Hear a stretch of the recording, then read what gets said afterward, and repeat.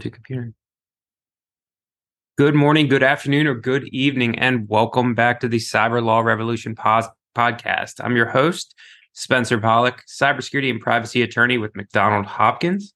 As always, keep those questions, calls, comments coming. 410-917-5189, or email me at spollock, that's S as in Sam, P as in Paul, OLLOCK at mcdonaldhopkins.com.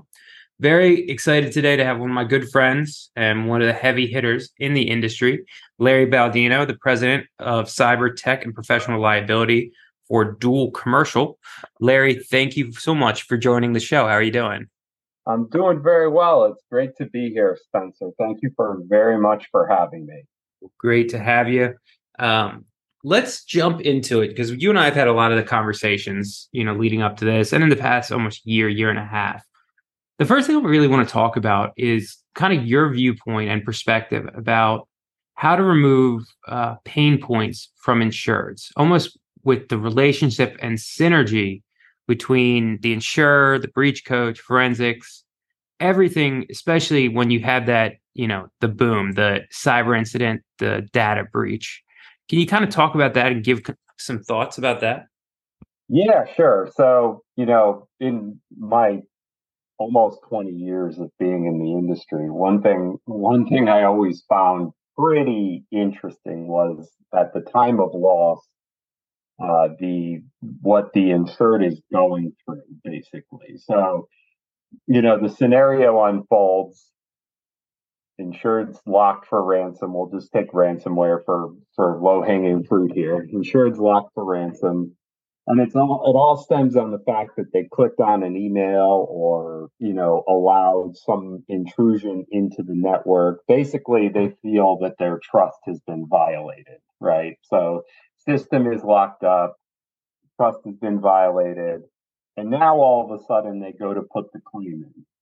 So now at the time of a claim, somebody calls them who they may or may not know, most likely not. It was just, a name that they saw on the policy. Somebody calls them and says, trust me, I will take care of this breach. That would be yourself. And then they say, trust me, I have all my friends coming in to do incident response and all these other things. And oh, by the way, we all need access to your network. We need to look at your forensics. We need to do all this. The insured sitting there already stressed, already in a tense situation, and says, "Well, wait a second. It was that mistrust that got me in trouble in the. It was that, or I'm sorry, it was that trust that got me in trouble in the first place.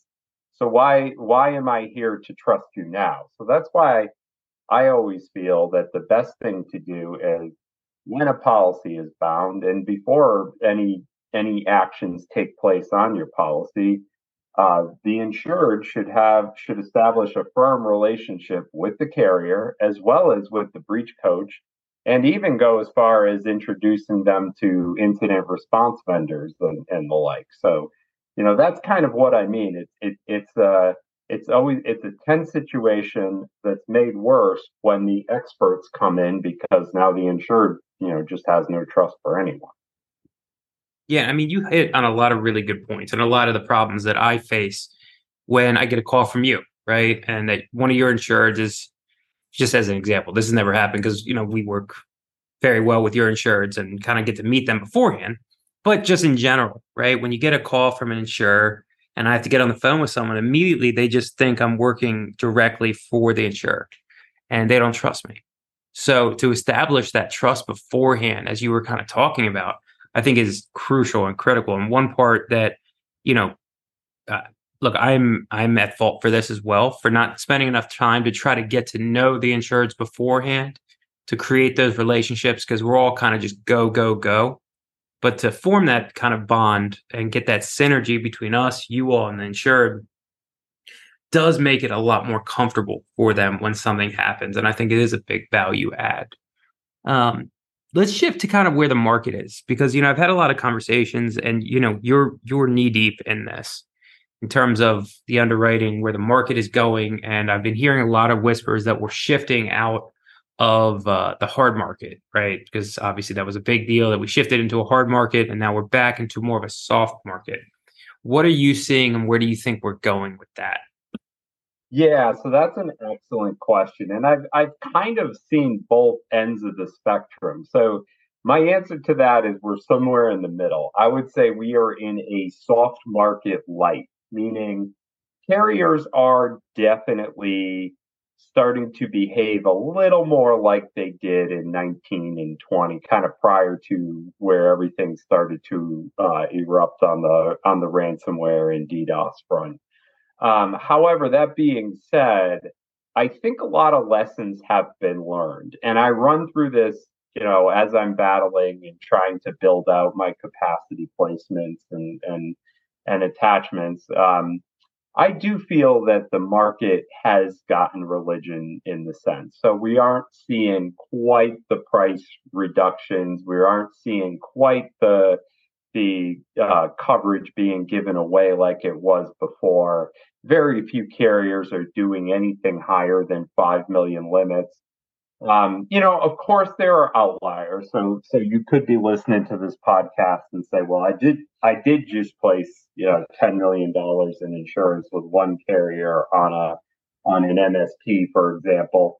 I'm sure there's still some of that going on out there, but the trend is definitely softer. I mean, the triple digit rate increases we were seeing for the last consecutive terms and even the double digits being in the mid 50 to 60% range, those days are likely over. But I still would argue that, the market is in a much better spot than it was prior to, the last couple of years.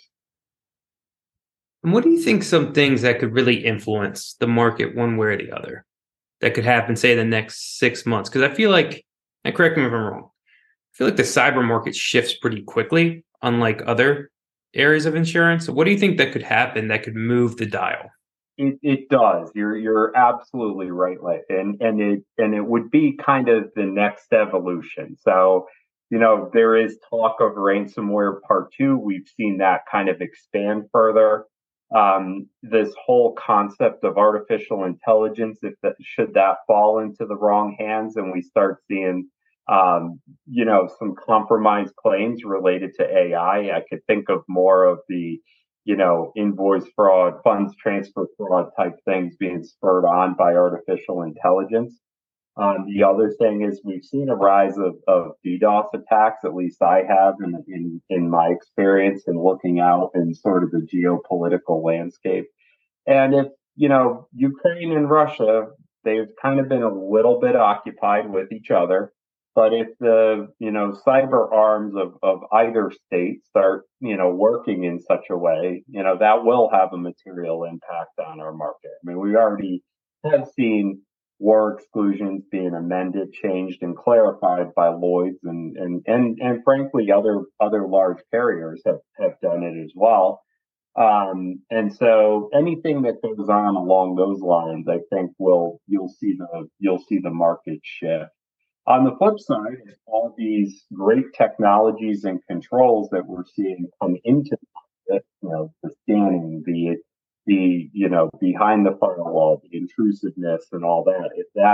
If that pays off and we enter back into a relative period of calm, you'll see the market sort of, switch, shift the other way, if that makes sense. So, the way I see it for those who aren't, actively in the cyberspace on a daily basis, but are in insurance, it works very similar to sort of the cat property market when you look at the hurricanes. When the wind doesn't blow, prices, relax.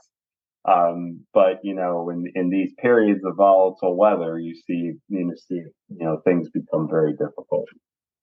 Yeah, I like that analogy with the cat analogy in terms of when the wind does blow, obviously you're going to get higher premiums. So when you get the increase in upticks in ransomware, that you're going to see the market shift. Um, one thing I always like to discuss is, in your opinion, especially for small to mid-sized businesses, what's ways that they can improve their posture? So when they come to you, that you say, all right, Spencer's Widget Shop has done X, Y, and Z to put them in a position to be more secure and be a more attractive insured, right? To get a better rate from Larry. So I would say take advantage of all the offers. So the whole concept of the active continuous monitoring, active enablement, scanning your networks and, notifying you of vulnerabilities and stuff like that. That's all there to help. It's not a gotcha tool. It's not something that is intrusive because the insurance company needs, analytics to be, where they are or all that. I would take advantage of all those services. I mean, everybody, for the most part, everybody's being required in the insurance business to have, multi-factor authentication in place. So, that's a core requirement from a lot of carriers. Well, as it is with ours. However, if your MFA is there, we still offer a free service with Login TC where you can call them, have them do an analysis of your system, make sure that all of your endpoints are properly guarded with MFA. Other tools that are being offered, not just by us as an insurance carrier, but every other insurance carrier out there. Tell insurance, take advantage of every service they have. And like I said in the beginning, definitely, definitely reach out to the breach coach, have a conversation, make sure your incident response includes them so that when Spencer does call you, it is not an issue. It's Spencer. He's the guy you trust. And the other thing I would say is from an insurance company perspective is we really should do a better job of, making sure that not only do we know who Spencer is, but who some of the incident response firms are. And in that process, the insureds can always reach out to them and see what kind of, pre-breach services they may offer. That would be something, that would be something useful to them. Yeah, and a lot of what you said goes to the heart of, everything I try to tell my clients is use the services available, right? Use the consults that are given. And the best way to, really mitigate these potential harms is just to prepare, just to continue to prepare for, unfortunately, the inevitable and align yourselves with good partners like yourself, Larry, and make sure that you've got the right coverage in place. Larry, this was awesome.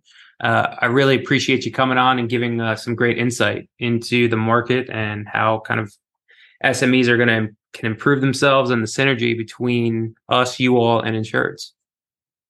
Thank you very much, Spencer, and you do a great job, and we're very proud to have you as our main point of contact when something does go awry. In the Oh, rare, Larry, you make me blush. Thank you. thank you, Spencer. All right. And to everyone out there, keep the questions, calls, comments coming. 410-917-5189 or email me at spollock@mcdonaldhopkins.com. And we'll see you on the next one. Have a great morning, great evening, great afternoon, or great evening. Thanks.